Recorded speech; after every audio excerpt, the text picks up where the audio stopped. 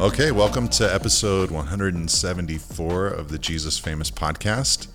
Our podcast exists to see Jesus honored, glorified, loved, esteemed, appreciated, adored, revered, and followed. Jesus famous in your everyday life. I'm Nate Holdridge, your host for today and pastor at Calvary Monterey on the Central Coast of California. I like to preach about Jesus famous on Sundays and write and podcast about Jesus famous during the week. And our show consists of interviews and discussions and stories and all kinds of stuff that we think will help propel you further into an appreciation of Jesus. And today I'm really excited because I've never done an episode like this before. It's a groundbreaking episode here. I'm having a roundtable discussion with some amazing moms that I know and respect. And we're just going to get into it and talk about being a mom. And I can't wait to just hash it up right now. This is going to be great. So what we're going to do, this will be a roundtable style conversation. So what we're going to do is each mom knows all the questions that I'm going to ask. And I'll introduce each one of them in a moment. They'll introduce themselves. And they're going to, we'll have one question, and then everybody at the table is going to answer that question. And we've got, I think, 6 rounds of questions that we're going to go through. And at the very end of the episode, they're going to give us a book or a resource that they would recommend to other moms, and also have one last exhortation. So this should be a fun episode today. So my first mom that I want to introduce today is Denise Buck. And I've known Denise for, 15, 16 years now, and we've actually worked together here at the staff of Calvary Monterey. So welcome, Denise. Thank you, Pastor Nate. Tell everybody your mom stats, and then tell us your favorite mom survival tip. Yes. My mom's stats are that I have 4 daughters, and they're all grown. And my oldest is 43, and my second daughter is 40. And my third daughter is 34, and my fourth daughter is 28. Wow. So we loved having girls. We just had fun around the dinner table almost every night. Lots of conversations. Lots of conversations. Lots of tears. Lots of tears, lots of conversations about relationships. Sometimes Jeff would say, Jeff is my husband, sometimes Jeff would say, tonight can we talk about something other than relationships? Now, I have to ask you, because, I mean, of course, you know that Christina and I, we only have daughters as well, Sure. just like you guys. Do you ever hear stories of, like, what little boys are like, and you're like, oh, my gosh, they're crazy? Yes, absolutely. Although now we do have 2 going on 3 grandsons, so we're learning firsthand a little bit. Yes, we're learning. My answer to the mom survival tip, well, there could have been 10 of those, but the one I chose was we always have to be mindful of that raising children takes time, and it takes lots of time. And I think it's difficult, especially if we've been professional people or had a career or done anything else consistently before we became mothers. It's difficult to get our hearts around the amount of time it's going to take to be a mom.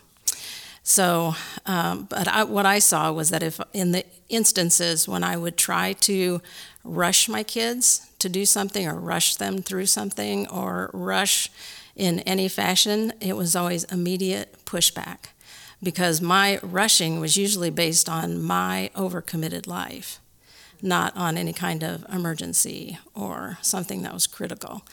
And I feel like that noncompliance and the pushback always comes in those kind of instances. So it's so important to give your children all the attention they need in the times that they need it. That's in their best interest, not in your best interest. I love that. That's such a great tip for our modern era, I feel like, because the message so often is you can have it all. You can have it all, and that there's no, like, being a parent, being a mom isn't going to change your life, or it doesn't have to change your life, but that's impossible. So I love that. That's a great one. Okay, the second mom that I want to introduce is definitely the best mom at the table. Whoa. Because it's my wife. No pressure, babe. Yeah. Christina Holdridge. So give everybody your stats and your favorite mom tip. Okay. Hi, everybody. I'm Christina. We have 3 girls. They're all mid to late teenagers now. One's almost not a teenager, crazy enough. So I have a 19-year-old daughter and a 17-year-old daughter and a 15-year-old daughter. And let's see, my mom's survival tip was a little less kid focused and a little more me focused. Like, how do I survive as a mom? And I think my tip is to invite people that you respect into your mothering. Whether that's through books, which have been super helpful for me, podcasts, which have been super helpful for me, or especially people in community around you that you respect. I have learned so much or been so supported by or so helped by different people at different stages of our parenting that I can't even imagine how I could have known what to do at certain times if they had not spoken into my specific situation, my kids' specific personalities, my temperament, my stage of parenting. So inviting people to speak into your life, that has been a huge survival tip for me. How do you go about finding those people? Go to church, get in a small group. Yeah, I mean, if you're isolated, you can't, right? Like, you have to. And if it's going to be wise and godly people, then they're going to come from church, more than likely. So I don't know, like, step 1, go to church. Step 2, keep going to church. Go to church and stick around. Find ways to build relationships with people. I mean, it takes time. Yeah. But then I've done the awkward thing of looking at people's lives that I respected. Yes. And not even knowing them really. Like, I can remember. Yeah. I can remember us doing this with Nate and Angela, just a couple that we knew that when we first had our first, and just looking at the way they parented, not really knowing them well at all, and just going like, they got game. Yeah. Can you tell us how you did that? Yeah. And then when we had our first, then saying, like, bouncing so many things off of them all the time. They were 2 steps ahead of us in parenting. So yeah, definitely the, like, I don't know you, but will you help me thing too. I love that you're bringing up that you find a lot of this in community, because of course I agree with the concept of reading books about this or podcasts about this. But when you only do that, you never have someone holding up a mirror saying to you, like, hey, this is what I'm seeing in your parenting, or as I've watched you, here's maybe some feedback that might be helpful to you uniquely, that when you're reading a book, like, maybe you have that self-examination ability, but a lot of times it's hard to see that. Yeah, so when you're totally. when you're in community, it's a little bit better. So thanks for that, hon. Yep. All right, the next mom I want to introduce is Whitney Ernest. And Whitney was actually in my youth group back in the day. Woo.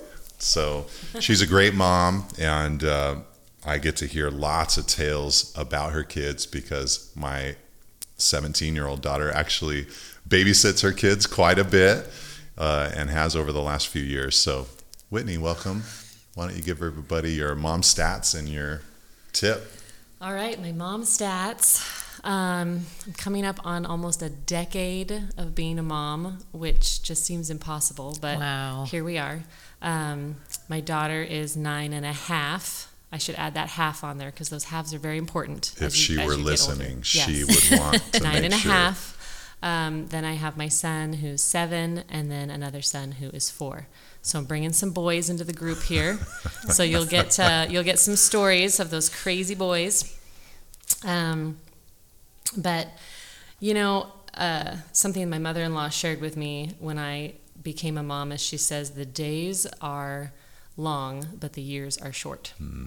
And during those long days, I found myself most weeks at some point feeling like I needed a list of ideas to help me when I found myself in a tough place personally, kind of spiraling or feeling trapped, feeling tired, all the things that we feel as new moms. And so I started a note in my phone that I've added to over the years, and it's labeled Ideas to Avoid Mommy Meltdown. Wow. And so whenever I feel like I'm getting to that breaking point, I break it out. And I'll just share with you a couple. The number one thing on my list is pray. I think when you're in that place, it's easy to forget that you can just stop and pray, and that can just solve almost every scenario. But then beyond that, I have things that are really simple. Make a snack. Cuddle. For yourself. For yourself. For yourself.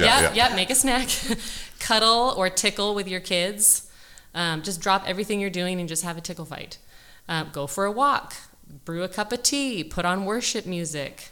FaceTime a friend. I mean, like, the list goes on, but you can just pull up that list and just choose one of them, and it can just really change your day. And so that's great. That's so cool. I love it. I need that list. I'll share it with you. For not having anything to do with kids, I just need that list.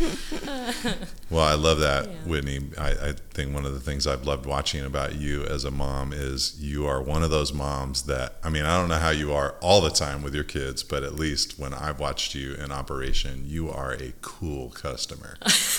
You are just calmly, like, navigating, and when I've seen your littlest just being himself, you're like, hey, this is what we're doing right now. And I really love that and appreciate that. So I don't know if your husband freaks out and panics. I'm kind of the panicker in our marriage and our parenting styles, but he's much more calm than I am. That's crazy, man. You guys just like, do you? I should add that to my list. Call Jeff. Call Jeff. Love it. Okay, and then the last mom that I've got in the studio with me today is Bree Kaler, and she's actually helped put together this little episode, and it was her brainchild, like, hey, we should do a mom's thing. So I really appreciate that. So Bree, what are your mom stats and your survival tip? And survival tip. I am going to be the resident boy mom. So I'm representing the boys here. I mean, Whitney has boys too, but I have 2 boys. I have a 9-year-old and a 5-year-old. Cannon is my 9-year-old, and he's almost 10 next month. Actually, wow. I think it's a month from today. So it's like double digits and feels really big for him, but maybe even bigger to me. So that's a big step in my motherhood and in his life. Crazy. It's pretty crazy. And then Crew is 5. So, my mom's survival tip, I had a couple, but I think I'll go with, I think just smiling at your kiddos more and really being intentional to laugh with them, to laugh at yourself, and to enjoy them. I think oftentimes we're pretty serious. We have stuff that we need to do, things that we need to get done, and they're with us often, and we're needing to just kind of like be serious about life, and then we forget that like they see our face all the time. And they maybe aren't seeing us being lighthearted or like delighting in them and smiling and laughing. So I think just like bringing, I don't know, a mom survival tip is just trying to be the one maybe that brings levity instead of always like bringing the smack down. You know what I mean? Because you got to bring the smack down sometimes. But I think that would be it. Also takeout. You know, sometimes you just need takeout. Like, this is not working. And sometimes when I'm like, you know what, guys? Like, I feel it in myself. It's like bubbling up like this. I'm getting just, I guess, stressed out would be the thing. And they're like, you know, ramped up. And I'm like, you know what, guys? Let's go to Chipotle for dinner. And there's the hope that comes into our home from that is immeasurable. Oh, that's so true. Yes. That is so good. Little takeout. Takeout. Works magic. Oh, I love that. So Bree, would you describe yourself as like a task-oriented person? Is that part of why that's like a good reminder for you, not the takeout, but the just like looking at them, smiling at them, that kind of thing? Yeah. I absolutely like see the list that needs to get done and sometimes forget that there's like relationship involved. I'm like, we're going to get this done, and then forget that. So maybe not every mom would benefit from that, but I sometimes think we can be a little too serious as mamas. Yeah, definitely. That's great. All right, well, let's get into the heart of the podcast and start asking some just questions that I think are related to being a mom. Some are real serious, some are a little more lighthearted, but to me, I'm really excited to get into these questions because I don't know. I feel like the church has made some great strides in recent years in thinking about having a more robust theology regarding women, and thinking about what women can be in the body of Christ and can be gifted to do in the community of faith, but also in the world that we live in. But I don't want to lose the encouragements and exhortations to all the women out there who are called to motherhood. So just as a pastor, I like to mention in conversations like these that not every man is called to be a father. Not every woman is called to be a mother. All of us have these different lives that God has designed for us. So we're not approaching scripture or femininity or womanhood with a strict grid of it's got to look like this for every person. Every woman's going to grow up and become a mom, and that's going to be the thing that she does. But for those who do it and those that are called to it, and by the way, if you have a kid, you're called to it, it's an important part of life. Mm-hmm. And it takes up so much of your focus and love and devotion and energy. So I'm really excited to have moms encouraged by some of the things that you guys share today. So the first question that I'll throw around the table is the question, what is your greatest joy in mothering? Or for Whitney, what is one of your greatest joys in mothering? So Denise, what is your greatest joy in mothering? Oh, I love that question, because that's what mothering is a joy, not every day, but it is just absolutely one of the most important things in life that we're so privileged to do. And I feel like beyond just seeing their sweet faces, I can remember spending time when the kids were super small, where just they'd come around a corner and I'd just see their little faces, and I would just be like overjoyed at seeing them. And hearing their laughter, just hearing their first words, all the first experiences you have. But beyond that, I feel like my greatest joy is the sense of collaboration with God and feeling called to it, knowing that I'm not alone, and that I'm in this because God gave this to me to do, that He entrusted to me just for a very, very short time in the grand scheme of things. These little people to impact and to disciple and teach and train so that they will grow up for Him and to love Him. I love 1 Corinthians 3:9 talks about we are fellow workers with God. And just always remembering that's just a great joy to me, that I could feel the presence of the Lord there with me, and that we were doing this together and it wasn't just an alone thing. That's so good. Thank you. Yeah, that it is a joy. It's kind of like almost cool to, it seems like, talk about how just like hard it is and how it's not a joy, but to remember it is a joy to be a mom. That's great. Partnering with God. Yeah. Babe, what's yours? I love that, Denise, by the way. Thank you, Christina. It's always helped me to have a sense that's like purposeful. Even though we're talking about joy, it's like it's a calling, what you're describing. You know, there's a purpose in this. It's not just an obligation, but a calling, and that is so joy-giving to know you're doing something that matters. Anyway, mine, it is hard for me to speak in superlatives in this way, but so one of my greatest joys is seeing who God made your kids to be. And just being a part of helping them sort of like develop and unfold. I can't get enough of that, whether it's like figuring out their likes and their dislikes, or their hobbies, or their passions, or their temperaments, or understanding how they're wired, because it's also intentional on God's part. He's crafted them and made them to be who they are for a reason. And it's just, I don't know, I love that. I love watching who God made them to become out more and more. So it's a total joy. And every parent can attest, like, they came from the same place and they're all so different. They're all so How did different. this happen? Yeah, we have these 3 girls that look like sisters, but also don't look like sisters, and also don't act like the same person at all. Yeah. What are some ways that you how do you discover that? Because I've watched you do that over the years. I don't think it's natural to everybody to discover what uniquely their kids are. So what are some things that you do to try to discover that? I mean, some of that comes just like circumstantially, like, whoa, my oldest and my second oldest responded to the very same situation so differently. So now I need to like do some investigating to understand why it was super comfortable to be in a loud and crowded room for one and super uncomfortable to be in a loud and crowded room for the other.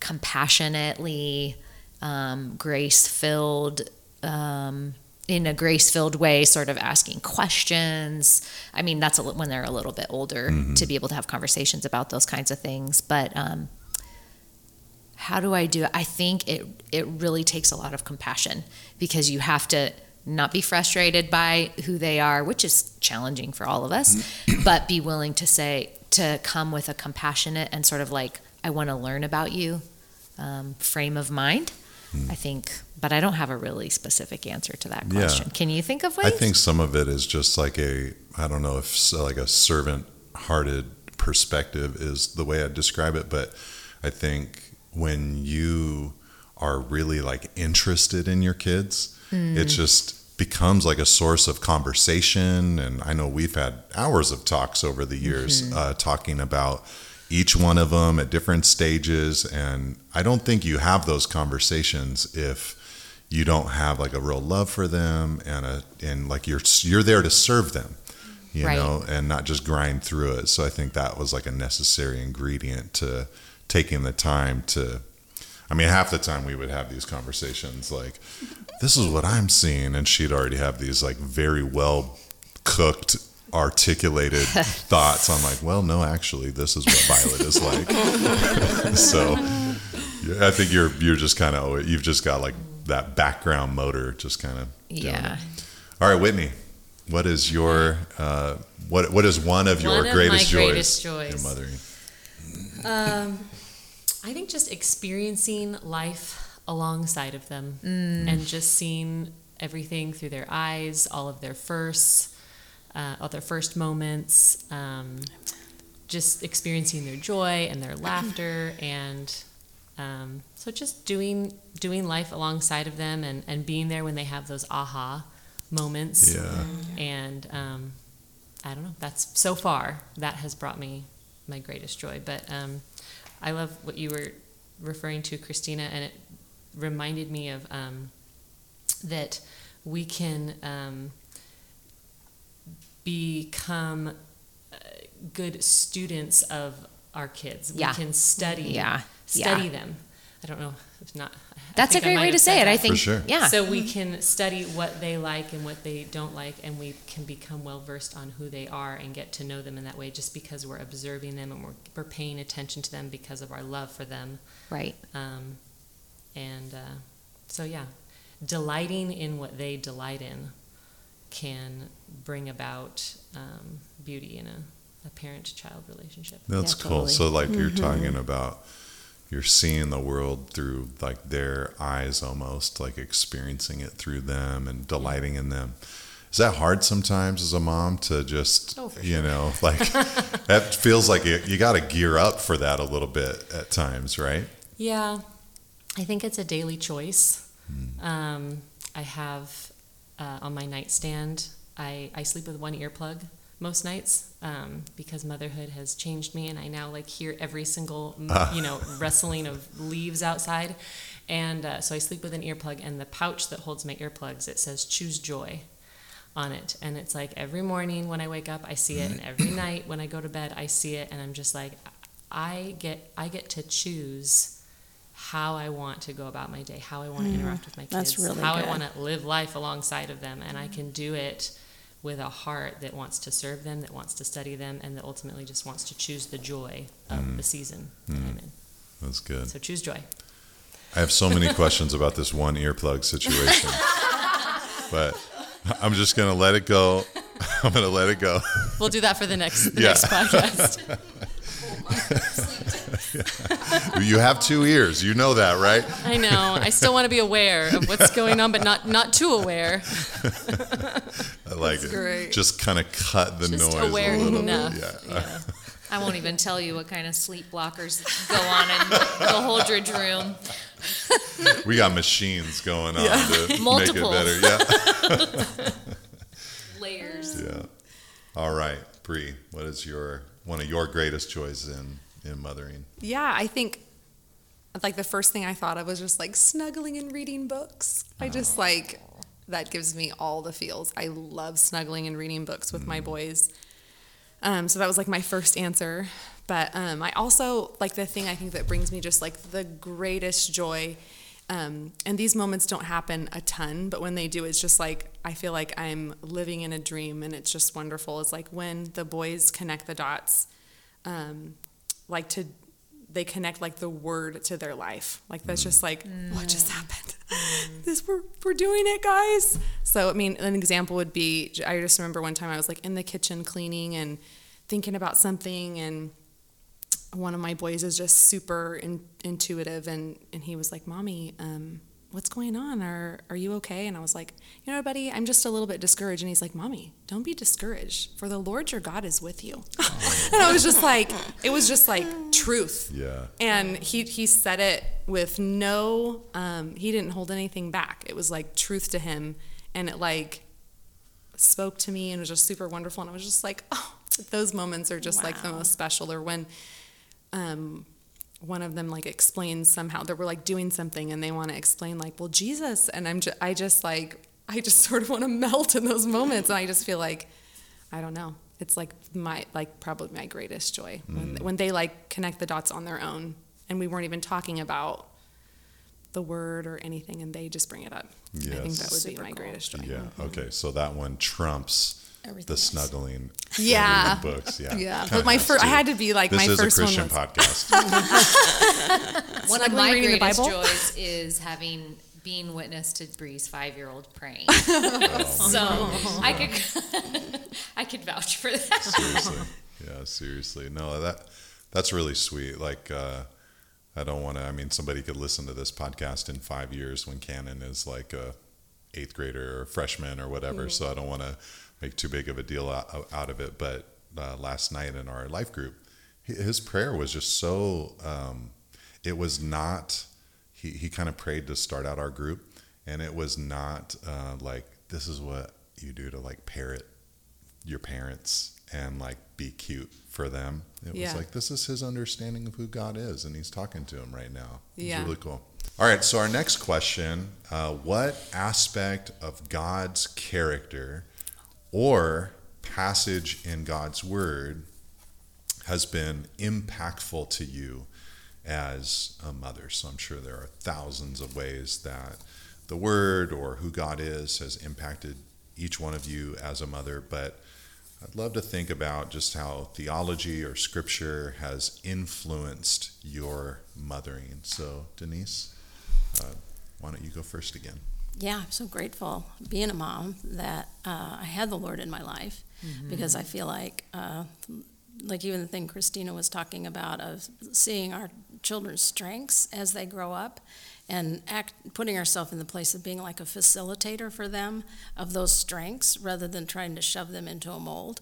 I think it's so important. And I think the Lord helps us do that. So for me, in Psalm 103, the Bible talks about, excuse me, is it okay? Yeah, take a sip of water if you need to.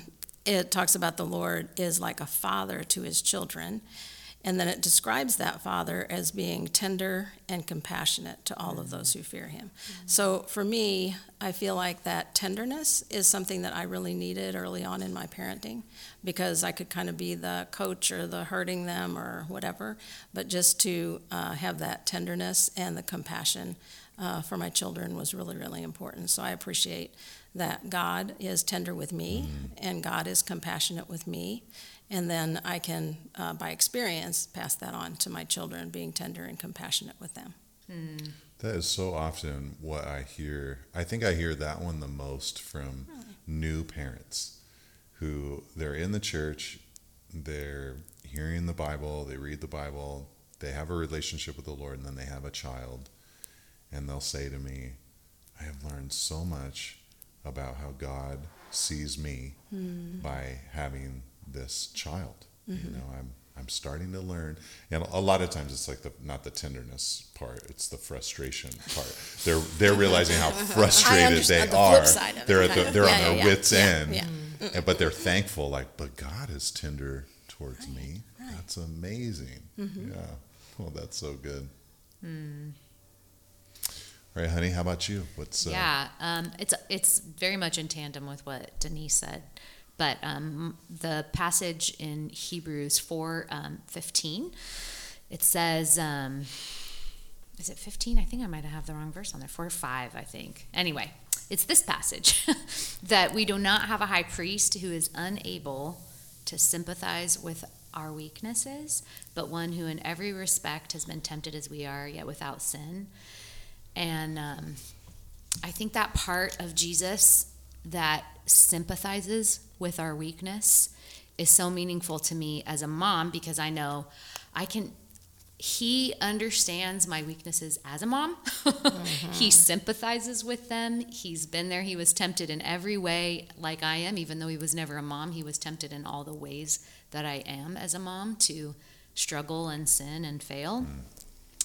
And so I don't have to hide from him, and he's compassionate towards that, but also that he sympathizes with my kids' weaknesses and how much I want to be sympathetic, not excused or look over, but sympathetic to their weaknesses and even their sin, to have compassion, like you're saying, and to treat them with a gentleness in their weaknesses. So I'm just so grateful that that's who God is to me, and then I'm encouraged to be like that to my girls. Do you guys feel like with everything that kids are exposed to and growing up in, and all of the anxiety and pressures that are so well documented in this emerging generation, that this tenderness of God and this sympathy of God is like almost even more important to bring to the surface for kids these days? I mean, it's a tough thing to be a kid. Yeah. Isn't it? For sure. For sure. Yeah, I think definitely. But I think we lose sight of that sometimes too, because I didn't really ever think about, but Jeff said that to Matt and I one day. He's like, it's really hard being a kid. And I was like, oh, wait a second. It is. But that wasn't something that I was processing as a parent or as a mom, that it's hard. But after he said that, because you guys have gone before us and you're way wiser than we are, it's true. And I totally agree with tenderness and sympathy hasn't always been the like parenting things about God's character, but I think it's huge. Yeah. Yeah, it's almost when I think about like, oh, it's hard being a kid. No, it's hard being me. It's what I wish I could have life as easy as you guys are having it. But the reality is, that's the hardest thing they've ever experienced at that stage that they're in. I've, of course, already passed through all that stuff. So now this is the hardest stage I've ever passed through, you know? So just having that compassion for each other, that's great. I love it. Okay, Whitney, how about you? Okay. Well, Nate, as you have said in the past, I've heard you say, don't we all wish as parents we could open up our Bibles and turn to First Parentonians? I was like, I feel that way sometimes. But a passage that Jeff and I chose, we have 2 different husbands named Jeff. That's going to be interesting on this podcast. Yeah. They are different men. I can't. You got Jeff and Geoff. Yeah, I was going to say, Jeff we can call him Geoff. Differently. I just realized that. We chose a verse for our family, and that's Deuteronomy 6:6-7. And if I'm just paraphrasing it, it says that the words of the Lord would be on our heart, and that we would, I love that he uses the word diligently, that we would diligently teach them to our children in our homes, when we lie down and when we wake up, and that we would write them on the doorposts of our homes. And this passage, I feel like it reminds me of who God is, and then it reminds me of what he's done, and then that I then have an opportunity to tell my children about it. And so it's just kind of, every time I read this passage, I just kind of walk myself through that, who is God, what has he done, and how can I now tell my kids about that? That's super good. So that's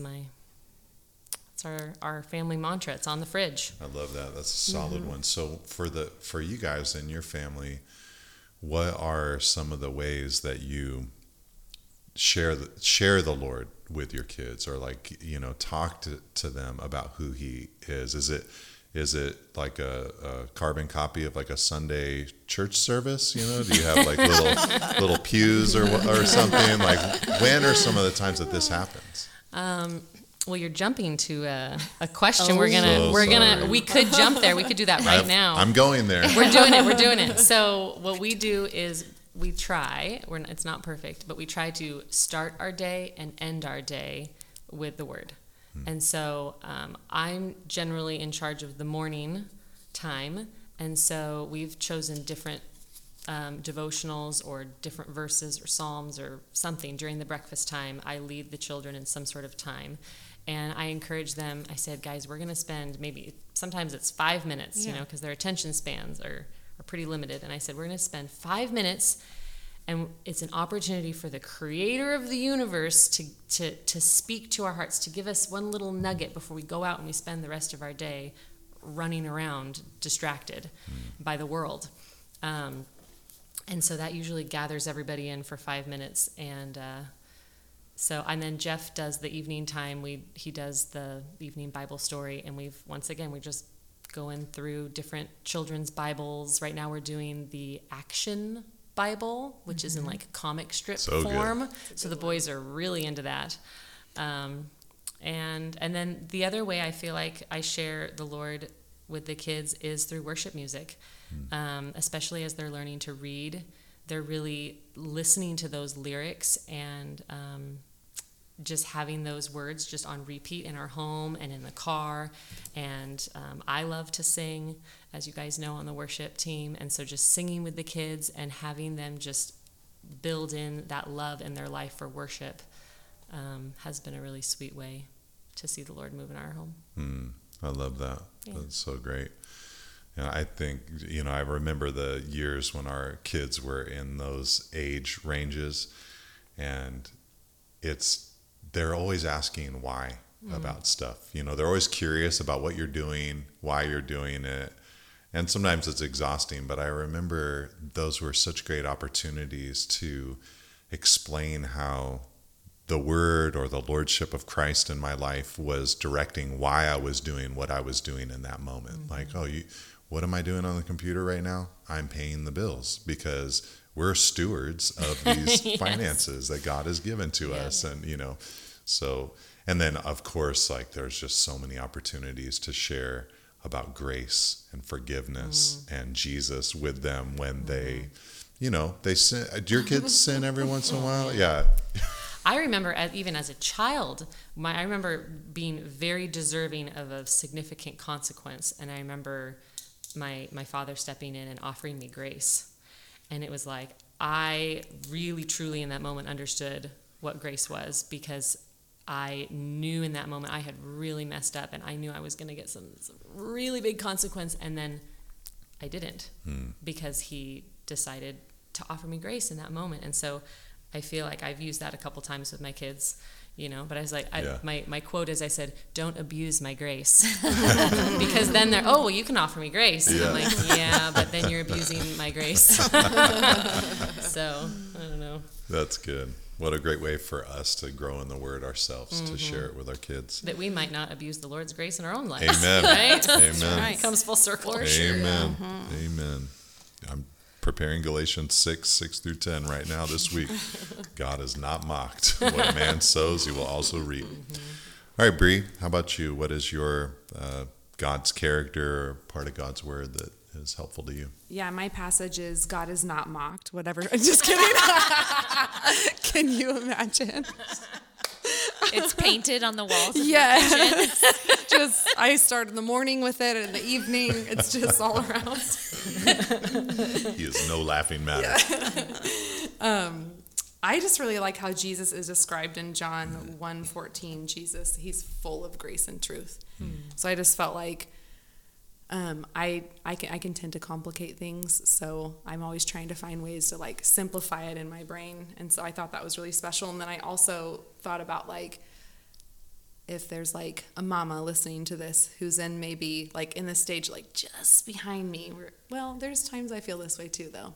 I feel like Galatians 6:9 that says, "And let us not grow weary while doing good, for in due season we shall reap if we do not lose heart." And other versions say, if we don't give up. So I just feel like that verse makes me feel super seen by God, which is always so special when you can like feel seen by him, and he just knows that like it's not all cupcakes and rainbows, but there's a blessing in doing it. So yeah, definitely. I love that.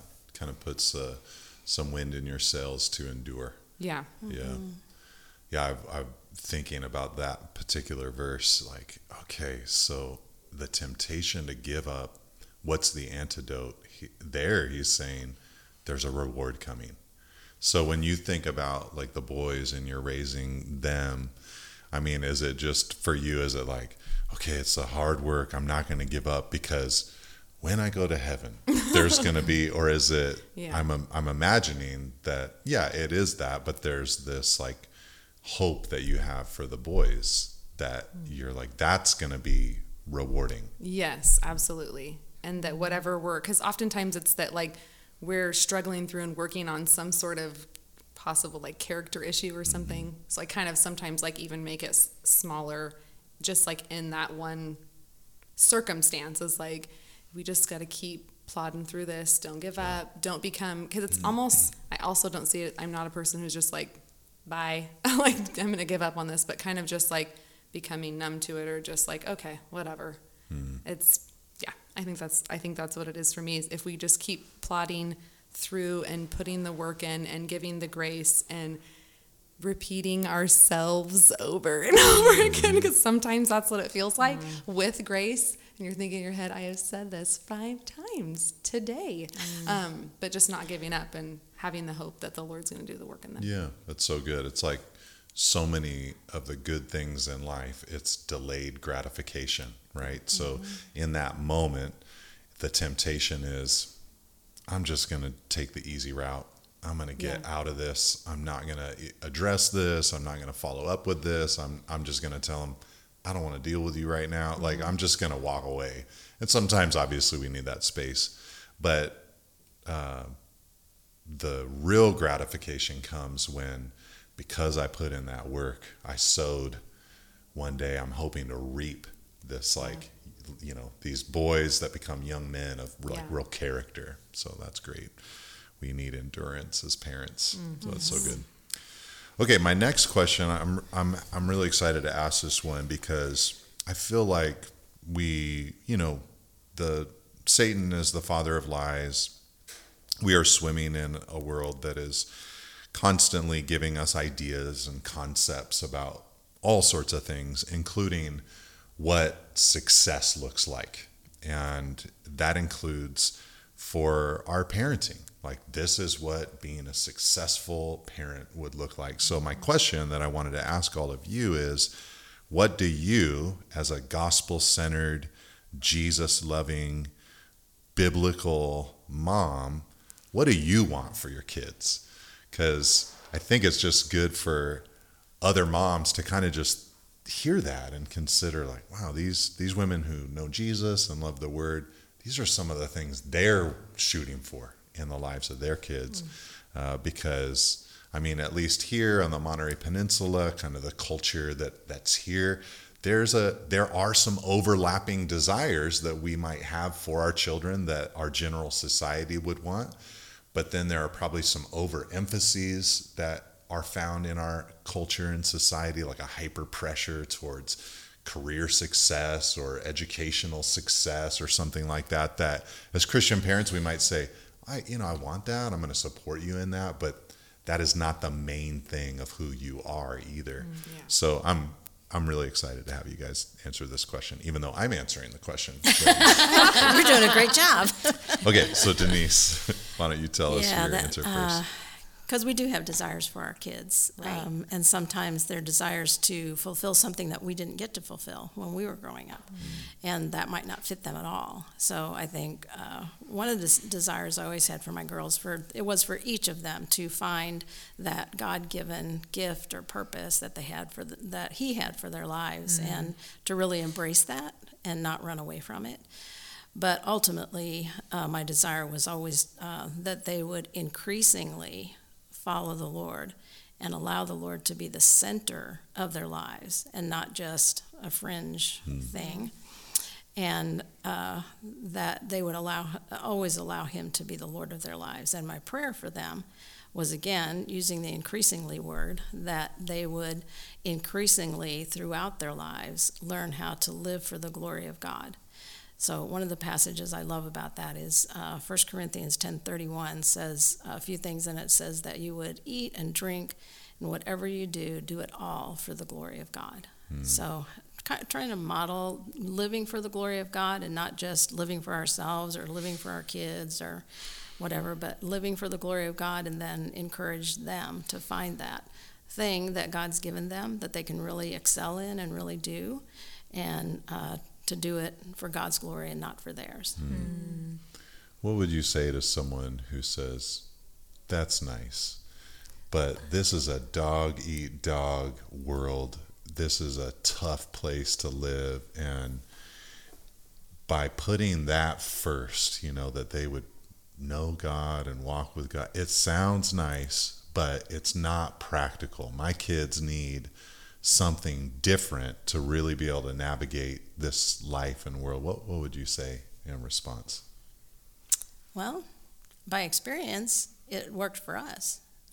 So I feel like we've had to choose again and again and again through the years for ourselves to live for God and not live for what other people thought we should do, or not live for accolades or material success. And for us, it has been very gratifying.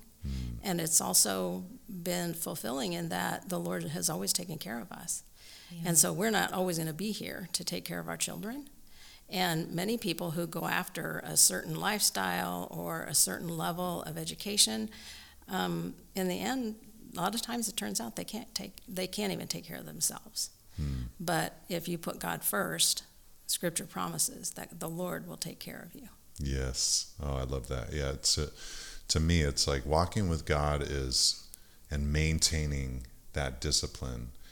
It's like a keystone habit that unlocks so many other good things in a person's life. So that person that's thinking like this is impractical, I would say this is one of the most practical things you can do. And it's a beautiful way to like kind of teach and train our kids, I think, because they're going to hear those voices too. Like, this time going to church, or this time reading the Bible, or this time praying. Like, it's not really beneficial. There's other more important things to get done. That's fine if you want to have that as part of your life, but for us to be telling them, no, we're people that we walk by faith, and we believe that God is going to respond to these different things as we open ourselves up to Him. So I love that. That's a great one. Thank you, Pastor Nate. Christina, how about you? What do you want for your kids? So official. Christina. I felt like I was listening to a teacher. I guess you are. Yeah, okay. For me, I just want them to be happy. No, I'm just kidding. Things that have never been said in our house. I just want them to be happy. No, it all goes together. It's probably like 4, you could pull out 4 words from it, but I would say I want my girls to truly, in like a personal, real, intimate way, understand how much they need a Savior. Like, get that they need Him, that they need to be saved, and then to be overwhelmed by the grace of God because they understood how much they needed it, but then to be overwhelmed by the goodness of God and how much better it is than anything, so that they would follow Him. See their need for Him, just be blown away by his grace, be blown away by his goodness, and then follow him in a response to that. That's what I want. I don't want girls that are, I don't want women that are following God in some outward way because it was a habit that they were raised with, like to go to church or to read their Bible. I don't want girls who are following God because it's the right, quote unquote, thing to do or to please me. I want them to really get it, that they need Jesus for themselves, that they actually have sin, that they need to be freed from, that God's goodness is better than anything that the world has to offer. So I guess I could go on for a long time, but that's what I want for my You getting girls. a little misty right now? Yeah, a little bit. That's what I want for them. And that's what I pray probably every day in one way or another for them. Yeah. Yeah. Okay, well, it's super clear that the Jesus famous vision for the church came out of this household. Because that's what we're about. That's basically what you're describing as a Jesus famous parent, who says, like, what I want more than anything is for them to have an epiphany of the gospel of who Christ is. Amen. And that will drive everything forward in their lives. So I guess just like a quick follow-up. Sure. Can we make that happen? Yeah, I wish. Yeah. I so desperately wish. No.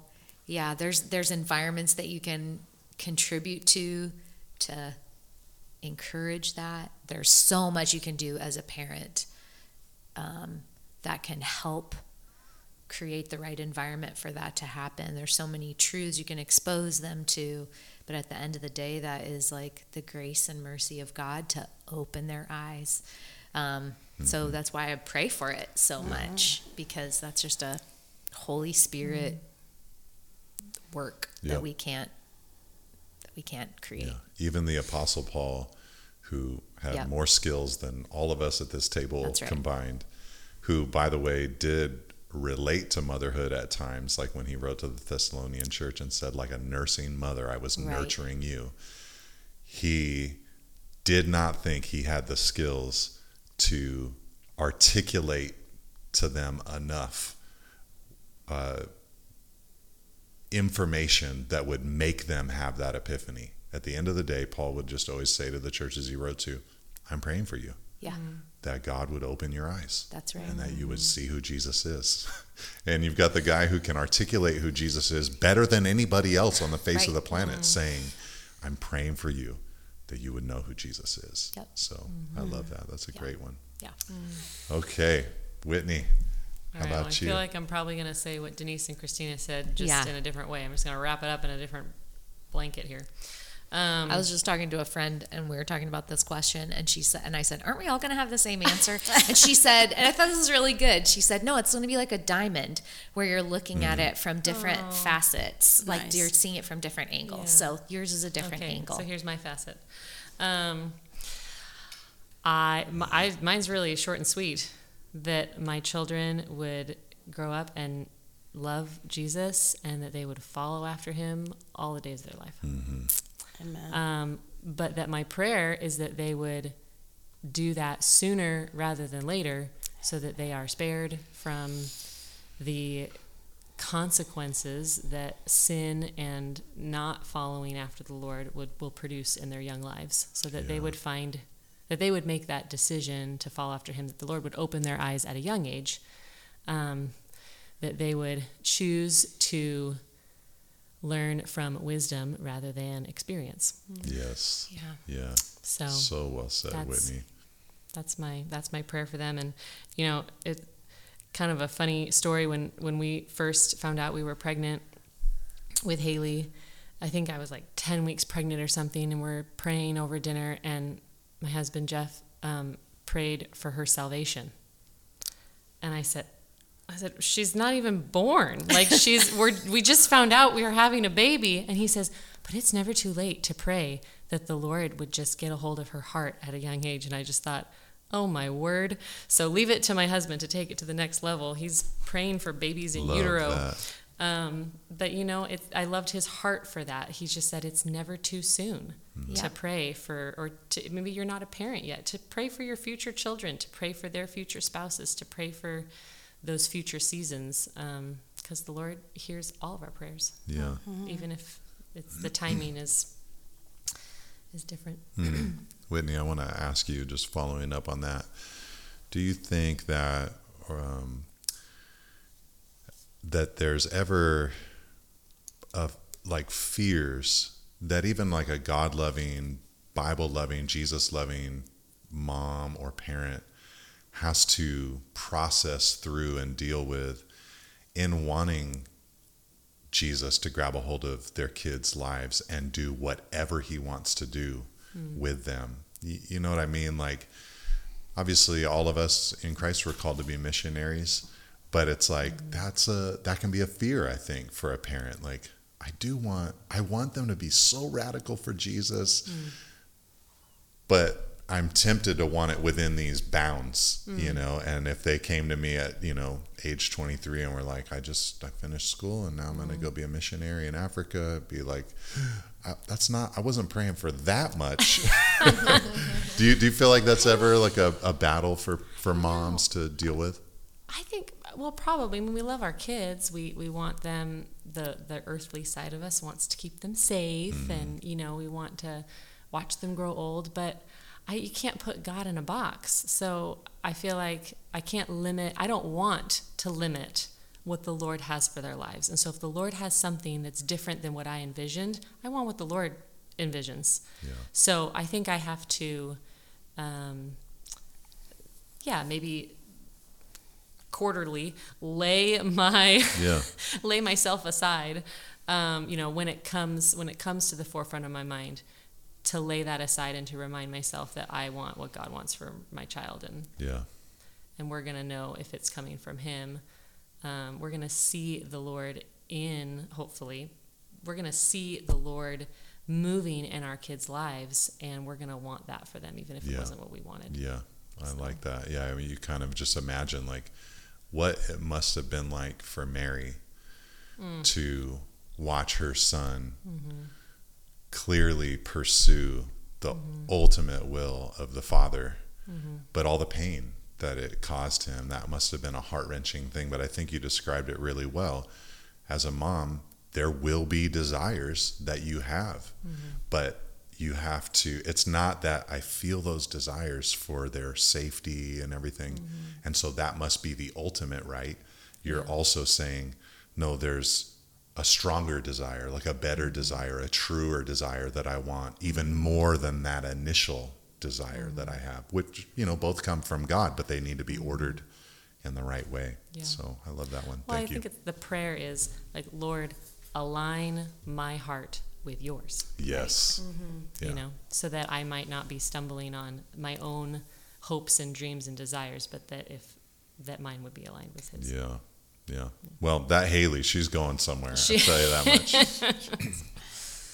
Okay, Bree, how about you? I'm going to go with another facet to the diamond. Yeah. Because I'm feeling like, should I even answer this? But I just just went for it. And this is what I wrote right away and didn't change it. So what I want for my kids is a secure connection to Jesus, a growing relationship with Him, and a desire to share in that with others all the days of their lives. What do you mean by all that? A secure connection to Jesus is like their initial connection is real and strong and steadfast, and that they would know their need for Him. A growing relationship would be, and they continue knowing their need for them all the time. I mean, for the rest of their lives, every day, every moment. And then that they would have a desire that wouldn't be like, I feel like sometimes we're seeing people nowadays create something that's really comfortable for them, their walks with the Lord. They're like, this is what works for me. And sometimes people are messy, but I know as a mama that the best thing for them is to be in relationship with other people who love Jesus. So that's what I mean by share in that with others, so that they would have relationships that are that iron sharpening iron, that are coming alongside one another, and that they would value that and be a part of that for the rest of their lives. I love that. Does this, I remember talking with you and Matt, your husband, Yes. about how you guys had been kind of just thinking about and wrestling with a theology of suffering. Yeah. And how that's like important to talk to your kids about and Yes. build up with your kids. Is that related a little bit to this that you're sharing? Yeah, I mean, I think that that suffering is going to be all throughout anyone's life, and if you're in community with people, suffering is going to be in other people's lives. So I'm definitely all about a theology of suffering, and I think that the root behind wanting there to be a theology of suffering in my boys' lives early on is so when they experience it, because oftentimes we can shield our kids from it. Sometimes you can't. You cannot shield your kids from it early on, but some childhoods are pretty shielded. But when they will experience hardship, and if they experience it in little doses, as they grow up, they're not gonna come to something huge and say like, God, why would you allow this to happen to me? But they recognize like, this is the part of the Christian life. In fact, it's really biblical. You will have hard times, but he's going to be with you. Yeah. So that's kind of. Yeah. That's super That's good. great. Okay, so before we do the next question, I just want to double back here. So I'm just triple checking. These aren't like the super Jesus-y answers to what you want for your children, right? Like this is for real. This is what you guys want for your kids? Yeah. Yeah. I believe if you lose your life for Christ, you'll find it. So And I believe that my girls will, even if it was for their own joy, that if they turn to Jesus, when they turn to Jesus, as they turn to Jesus, they will have the best, most satisfying life. There's not a life better for them apart from Jesus or partially trying to follow Jesus. Okay, and then just like a follow-up to that. But that doesn't mean like you guys aren't like, if your child has a health issue, you're praying that God heals them, right? Or that they, that you have wisdom to know how to deal with it. Or if they're going through a trial, you're not just like, oh, this is great. They're going to learn how to suffer. You're wanting to help them. Maybe you don't rescue them, but you're trying to help them through it. Like you still, you're still wanting all of these beautiful things in their lives too, right? But you want them to come from the right source. Right? Yeah, like the beautiful things are an accessory. Yeah. It's wonderful. That's a great accessory, but it's not the foundation. And even the beautiful things can be experienced at such a greater level with the foundation. Yeah. So, Yeah. that's my thoughts. Yeah. This is beautiful. Yeah. So I love these answers because it's like what we're saying is, I mean, Jesus talked about the living water that comes out from us when we walk with the Lord and when the Spirit's a part of our lives, and just drinking from that fountain. Like he's the source of our ultimate delight, and then lesser delights come in connection to him. I love that. So there were no answers of like, my main desire is that they are healthy. My main desire is that they are happy. Those are things that we might be rooting for, but this is what we want ultimately. Okay, so thanks for fleshing that last one out. And I just wanted to push back for anybody who was listening and was just thinking, oh, these are just Christian ladies answering it in a Jesus-y kind of way, because I know all four of you, and I know that that's what you guys want more than anything, but to get you on the record so that they can kind of just hear that, like, no, yeah, it's true that is the main thing that they want. Okay, my next question, and we'll go more quickly through this one, is how do you learn from other moms without comparing yourself to them in a negative way? And I try to ask it like that because there is a healthy version of comparison where someone else's life helps you see yourself a little bit better and you can grow and improve. But then there's, of course, unhealthy comparison as well, where you're just constantly caught in that trap. So Denise, how do you do that? How do you learn from other moms without comparing yourself to them in a negative way? Well, I think I've always known that I need to learn from other moms. I didn't have like a natural maternal instinct at first, and so I just went into it with I'm going to need to observe. I'm going to need to watch what other moms are doing, and so I just try to stay teachable and humble. Just try to stay in that place of realizing I can learn from anybody. I mean, even if it's a younger mom than me, I can learn things from her. And the part about not making it negative against myself, I feel like we're all on a continuum, and there's always room for growth. And so rather than taking it like, oh, wow, she does it like that, so I need to change and do it like that, you also need to be yourself, because God gave your children to you. And so even though there are principles maybe you can learn from other people, that's not necessarily the way it's going to work in your house. And to just try to stay more forward-facing instead of always backward-glancing in terms of, oh my gosh, I really messed that up. Just to realize that God's grace is there, start over new today, move forward and incorporate the things you can, and the other things, just let them go. That is so much what the Christian life is about. I can't change anything in the past, but what is my future going to look like? And trusting the sovereignty of God. God sovereignly put those kids in your household for a reason. Crazy. Well, you guys just stole my answer, so thanks a lot.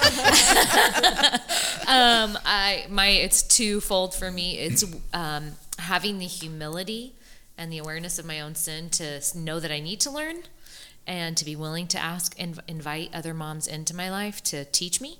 But then also believing in the specific sovereignty of God, that He made me the way He made me for a reason, that He made me my kids' moms intentionally and on purpose, my even down to like my temperament and my personality, let alone my styles and all of that kind of stuff. He made me their mom on purpose, and He made them my kids on purpose, so that I'm not supposed to be like some other mom. So very much what you just said, the sovereignty of God and humility. Did you ever have moments, especially when they were younger, where you felt that comparison trap? Hugely. And I think a lot from the younger years of parenting for me, I was reading a lot of blogs, and for some reason the blogs were the most intimidating. Maybe because you don't see their life, you know. And Right. It wasn't like moms that were trying to be, they were godly moms. They were, trying to help, but the comparison trap was very real. And maybe it was because it was the earlier years, and those are so challenging in a specific way. But anyway, for sure, a lot of comparison. Yeah, we have so much access to so many people that we can compare ourselves to nowadays. Yeah. How about you, Whit? I think we would all agree that moms are really busy. And so I've just purposed in my mind that I don't have time to play the comparison game. I don't have time. And so I purpose to not dabble in it. But people say it takes a village, and it does. And so I've also chosen to find a few women who I respect and to glean wisdom from them, and the parts of their lives that I respect and that I want to model my own after. But the things that I find myself tempted to compare are usually things that don't ultimately matter. She's baking sourdough and I'm still buying my sourdough from Costco. It doesn't matter. And so I've just laying that down and just great example. moving on. These are style differences. They're gray areas that don't matter. And so just let it go. Yeah. There you go. That was a mic drop moment, Whitney. That was great. I love that. But anyone who is baking sourdough out there, good for you. Yeah. You do you. You do you. Yeah. I'll email you my address, and you can drop some off. You can bring it to the church with my name on it. I will partake. I need a starter kit. I need a starter. What you're talking about there is really wise. It's the culling of your inputs. So you're saying, I'm going to find a few women that I really do respect, and I'm going to be disciplined enough to say, these are my sources that will challenge me, that will encourage me, but I'm not going to let the whole world be that for me. And that, because that can just be an overwhelming thing. I mean, there's just bazillions of influencers out there that want to tell you how to be a mom. So you kind of have to cull your inputs. So that's good. Bree? Yeah, I think just like everybody else said, starting with a posture of humility is important. I want to learn, and you can learn by mistakes, and I definitely do that. I learn by my mistakes, but I also want to learn by reading and listening and spending time with others that have gone before me. So I would say practically mothers that speak into my mothering journey right now are oftentimes a stage further along, or even further than that I'm currently in. And they are kind and gracious with my faults, but they also speak truth to me. And my friends are also that are in the same stage. They're super gracious with me too. And I know that when a mom is speaking into my life, that I just remind myself that they're for me and they're for my kids. I don't view it as a competition. I view it more as a team. Like, we need one another. We're in this together. I want good for their children. They want good for my children. And we're just kind of like filling in each other's gaps. That's kind of how I view it. That's great. Do you feel like moms that you're friends with, moms that you know, is this like a thing, the comparison trap? Like, is that something that moms are susceptible to? I mean, I know men are, yes, and can be. I don't know as many fathers that really worry about how other dads are doing it. Maybe a little bit, but do you think that's a thing? Yeah, I definitely think it is. I think because it's like kind of looked down upon to compare yourself. I think sometimes we're not vulnerable enough to say that we actually are comparing ourselves, because it's like, you shouldn't do that. And it's like, that's right, I shouldn't do that. So I'm not going to say that I'm actually doing that. Do you know what I mean? And I think we do. And I think the reason why we do it is because mothering is so near and dear to our hearts. And we want so badly to do a good job that it's just high stakes. So yeah, I think we definitely do it, and I think it's a bummer. I wish I didn't, but if I'm being vulnerable and honest, I definitely do. And it would be things like, I don't know, probably that like people are homesteading and doing things like that, or they're educating their kids like in amazing ways, or I don't know, they're doing some of the other things, but they're able to do more than I'm able to do, and with a calmer reaction to they're responding and not reacting, and I'm over here just reacting like a crazy person, it feels like sometimes. I don't know. But I know you, and I know that, so you're talking about the like negative comparison, but I think I've seen you also, there's a humility at times too of saying, this is my first rodeo at being a mom also, and there's things to learn from other people. So absolutely, I'll let down my guard with the right people. Yes, absolutely. And learn and grow. Yeah, that's so good. Absolutely.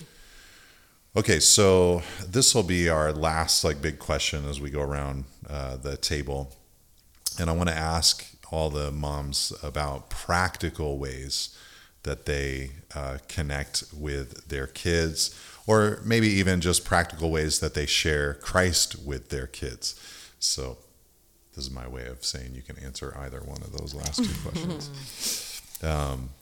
Because, for a lot of us, we're just busy. We're trying to figure out how to do this. So maybe we should have led with this question for all the busy moms out there who aren't going to get an hour into the podcast. But we'll put it in the show notes so they can just click on it and fast forward to it. Yep, exactly. But this is the moment you want to slow it down to single speed and listen to these comments. So Denise, I'll start with you. What are some practical ways that you connect with your kids, or that you share Christ with your kids? Well, my kids are adults now, and so I still just try always. I did when they were younger, and I continue to make it a real priority to listen to them. And so rather than just talking over them, or rather than just always giving instruction or telling them about my day, I just try to be really intentional about listening to them, and I feel like that builds connection. I pray for them, like Christina was saying, that she prays often for her children, and I feel like that builds connection in my heart to them. And practically with the adult kids, I try to text them every day, and we do weekly phone calls. We have monthly dinners with the one that's local, and we have quarterly visits with the ones that are on the East Coast. But I always just try to stay mindful of James 1:19. It says, listen more than you speak. That's so good. I love how organized you are about your visits with your kids. I've got the quarterly daily, weekly, thing, monthly. Yeah, I love that. Good job, Denise. I love that. Do you, now that your kids are older, do you find yourself, do you like to say the phrase, I'm still your mother? No. Do you ever? I'm still your mother, and the Bible says that you must honor your parents. Is that? Yeah. No. That's not a card that we're supposed to play, is it? No. But to the other point you were asking, I feel like the modeling is so important. Yeah. So continuing to go to church and continuing to have a quiet time. Like even so many times when we get together with our kids now, it's like vacation time. Yeah. And so I feel like there's still, and I want to do it anyway. It's not like I'm fabricating something, but just modeling that, having a quiet time and considering the Lord and praying over meals and praying about what we're going to use the day to do or whatever. I feel like all of those things are the ways we communicate our understanding of God to them in just practical, everyday ways. But I also try to answer their questions from a biblical perspective, rather than just answering their questions like, oh, you should never do that because I saw somebody who did that and this and this and this happened. Mm-hmm. But just trying to take a minute and think about it and not like quote a Bible verse to them necessarily, but just say, oh, I remember one time when I went through that and it really helped me to wait on God or to ask a trusted friend about it or whatever, in a biblical way rather than just in a worldly way. Yeah, that's so good. That's so good. Yeah, what you said earlier about still going to church, still pursuing the Lord. Mm-hmm. There's, unfortunately, even the data backs this up a lot. There's a lot of Christian parents who they go to church while their kids are in the home, and then they stop when their kids leave. And to me, that just makes it clear, like that's where your heart was at. You're worshiping your children, basically, and not God. Yeah. So. I love that exhortation. Thank you. Mm-hmm. Christina? Yeah, I think I'm just going to speak specifically to teenagers since I'm the teenage mom in the room, and that's what I have in my house right now. I guess I have one out of the house right now, too. So for the girls that are in the home, super practical. Nate and I both do this. I just go up to their room and sit on their floor. It's just like... you can't go anywhere. If you leave, it would be like really kind of standout-ish, mean. And so I just kind of trap them, and we just hang out. And sometimes it's like awkward moments of silence, but it just always leads to getting to know them better, hearing them talk about their day, getting to know something they're worried about. It like forces the moment, and it can end up being 30 minutes of nothing, but just like good connection on lightweight issues, or it can really develop into some serious things. And so I've just found like inserting myself into their rooms and just sitting there has led to a lot of connection. And then another one for them is just to get interested in what they're interested in. I know it's the age-old right advice, but it really helps, like what music they're listening to. Well, listen to that music, read about that artist, talk to them about songs that you've tried to listen to, the movies they like, the friends they have, the hobbies they're into. Be interested in what they're interested in, make it a common point of conversation. It's developed a lot of connection for our girls, a lot of common ground with us, with them. So those are some practical ways. Our daughter who's in college right now, a lot of texting, a lot of FaceTime, or not FaceTime, whatever we do on our phones. We don't have Apples. That kind of thing, just kind of like regularly pursuing. Even and at her college, when we dropped her off, they had like a big parent weekend, and they just said like, it was great advice. They said, keep texting when you don't get any texts back, and keep leaving voicemails when you don't get any voicemails back. It all really like means something to them. And that was good advice, because I'm the type of person who would feel like I was bumming somebody out, or like I want a response, like, oh, I must be bugging you, so yeah. I'm not gonna keep sending you these text messages. But to hear that has just helped me to just continue to text her, or leave a voicemail or whatever. Yeah, they told us that story of the girl stood up. It was like a personal testimony. Oh, okay. Yeah. I remember the story where it was a boy. Oh, okay. And he his mom sent him a text every night saying goodnight. Okay. And then she never heard back. He never texted back. He never said goodnight, Mom, or I love you, Mom. He never replied in any way. And so she said, well, I guess this isn't really sinking in. So then she just stopped one night, and he reached out and was like, is everything okay? Oh. Yeah. That one really stood out to me. He was tracking that whole time. Yeah. Yeah, that's one of my favorite things is when I come home and it's like all the cars are there. I know everybody's home. And I walk in the door and nobody's around. I'm like, where is everybody? And you guys are all up in one of their rooms with the dog and everything. Just like just a little collection has happened. Yeah. A little party. Love that. Whitney, how about you? Well, I also had choose to be interested in what they're interested in. Yeah. I mean, that was like word for word. Meeting your kids just right where they are, even when it's my 4-year-old. And I say, Jonathan, what do you want to do today? And he said, Mom, let's run. And I said, okay. Let's run. And so we Never go, been heard in the whole church household. we go different places and we run.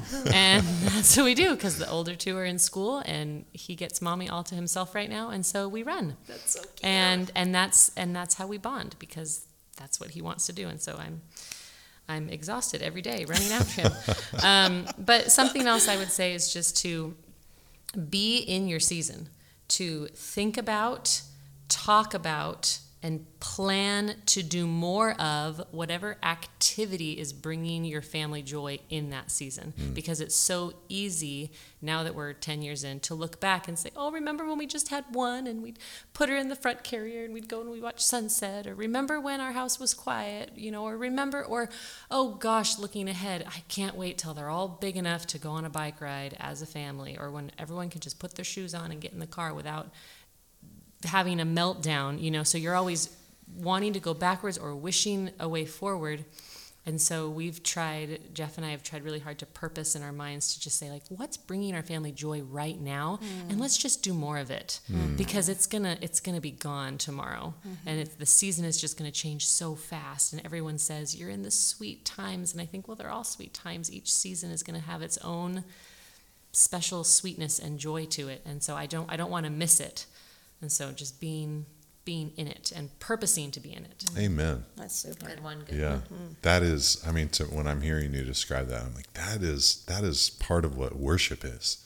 Just being thankful to God for the moment that he has provided, and not basically low key saying to God, thanks, but no thanks. I'm looking to the next thing and my mind cannot be here, but instead saying, God, I really appreciate what you've given to us right now, and I'm going to drink it up. That's so good.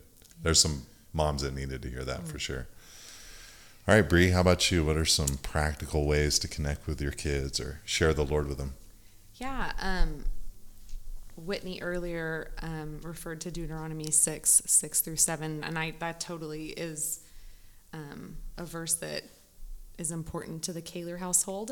And I love that you talked about that, teach them diligently in all these ways, when you're sitting and in your house, when you're walking, when you lie down, when you rise up. So we've kind of taken this verse and desired to not only have like scheduled times that we may be sharing the word and the Lord with our kids, but also have those organic times we've already talked about earlier too, like when there's quarrels or fears or selfishness or joys or Thanksgiving, just taking the time to like pause in those moments and bringing the Lord into those moments. Yeah. So, and this did not come easily to me at first. It came easier to my husband because he grew up in a home where they love Jesus and I did not. So, I think if you are listening and you're that mama that feels like, I can't do that because I've never seen that, that's like totally okay. And I say just like open up and be honest about that. Be humble, watch others, ask questions, learn, try, fail, try again, fail again, keep trying. Yes. Because I know that I've grown in that and I have fumbled and made a fool of myself probably.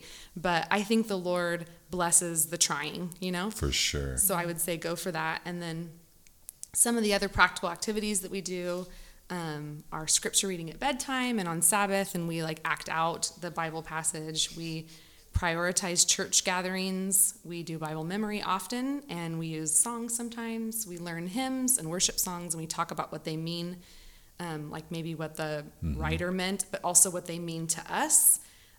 Openly, like with our boys, we read devotional books.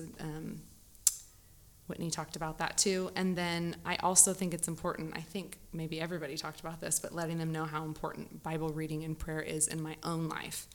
And I think there's a whole podcast that maybe Matt did with you with like probably more, I just kind of like went through that with maybe some links and some actually it's more helpful. We might be able to link to it. We'll put that in the show notes. But I was able to sit down with your husband and talk all about sharing the word with your kids, different practical ways to do that.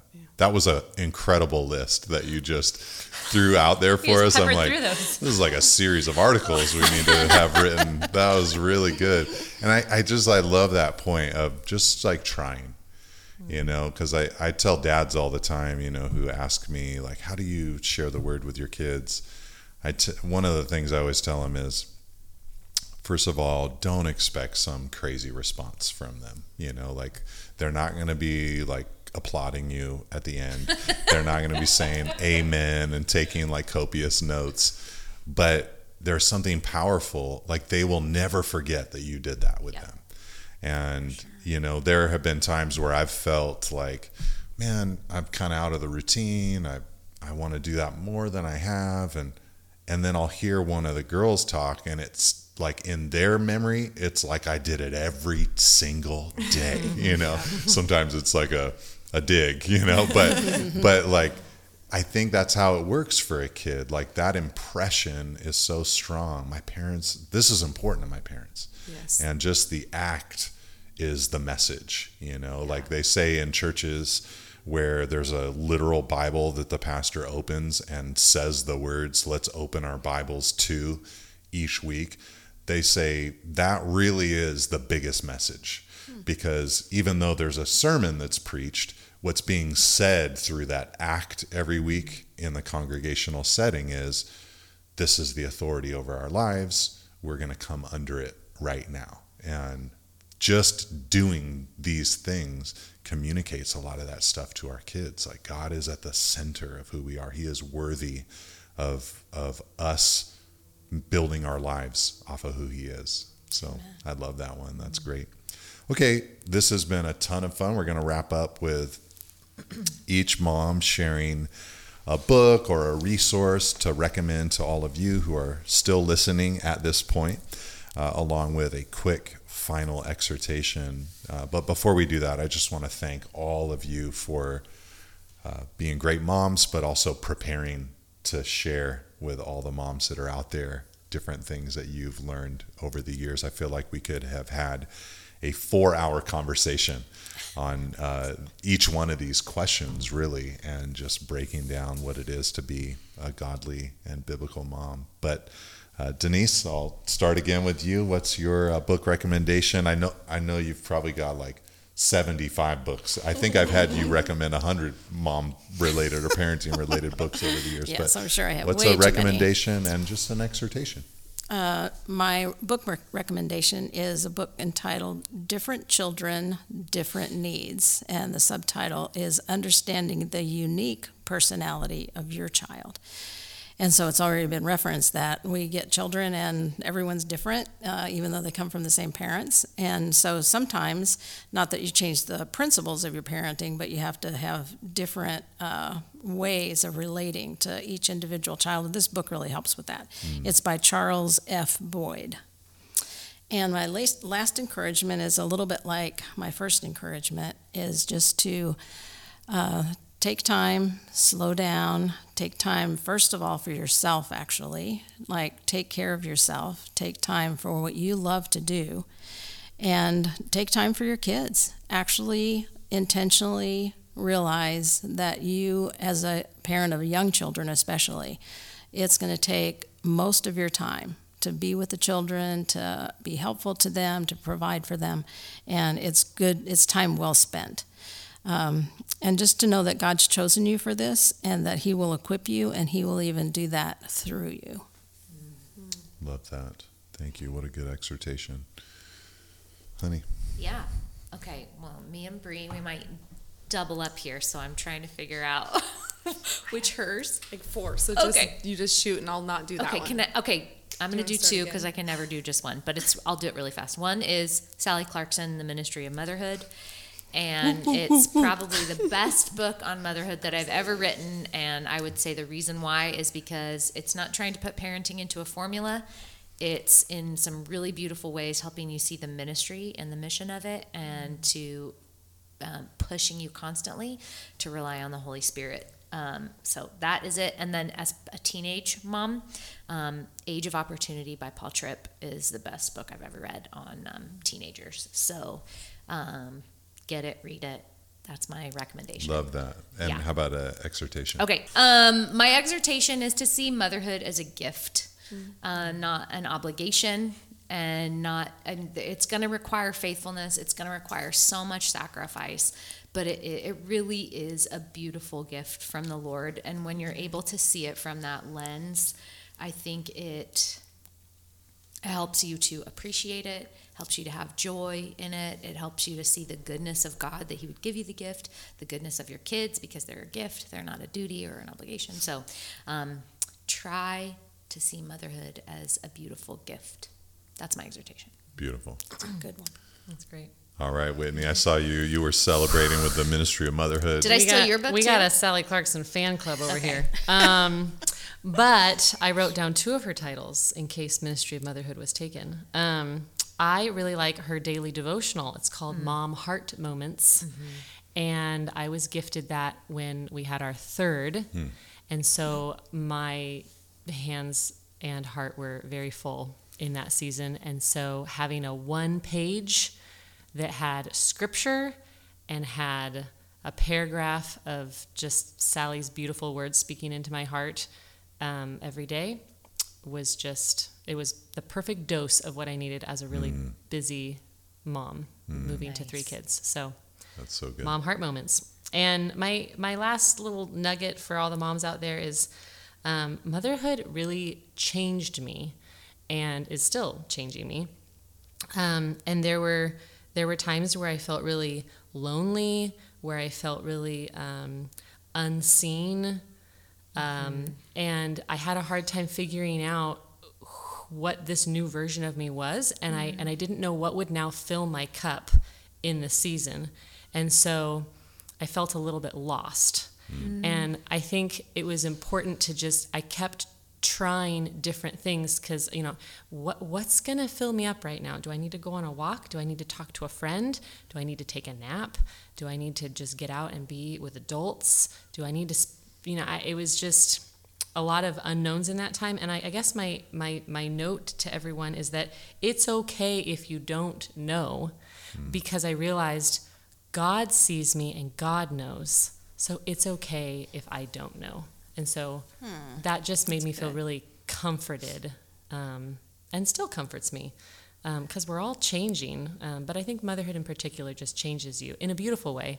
And as you kind of find yourself again, as you're raising your kids, you can just rest in the fact that God knows and sees you for exactly who you are. That's a good word. Yeah, Great word. Thank you. All right, Bree.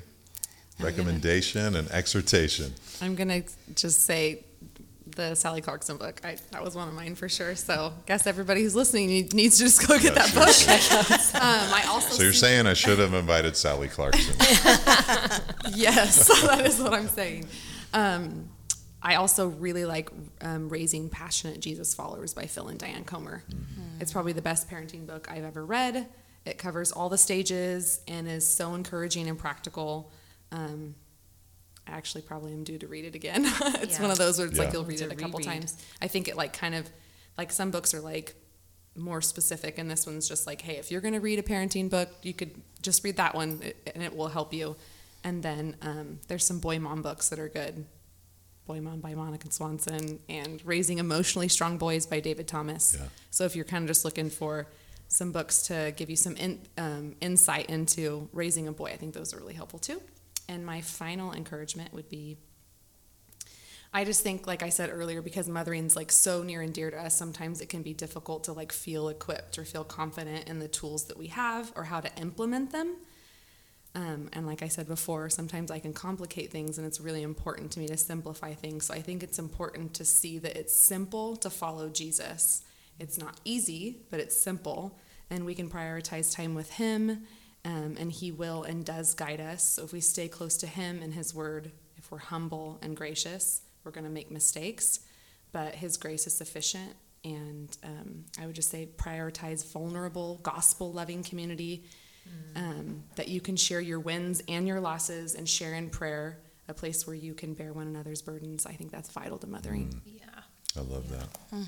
All right, this just feels so good to be talking about this, because I think so refreshing. I mean, I'm obviously not a mom, but so refreshing to just think about mothering from this perspective and angle.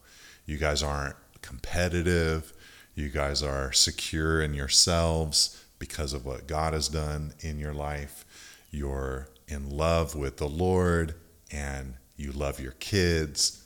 I just feel a lot of health at this table right now. And so I just love that. It's so encouraging. So thanks for joining us, and thanks for listening, everyone out there. And we'll see you guys next time.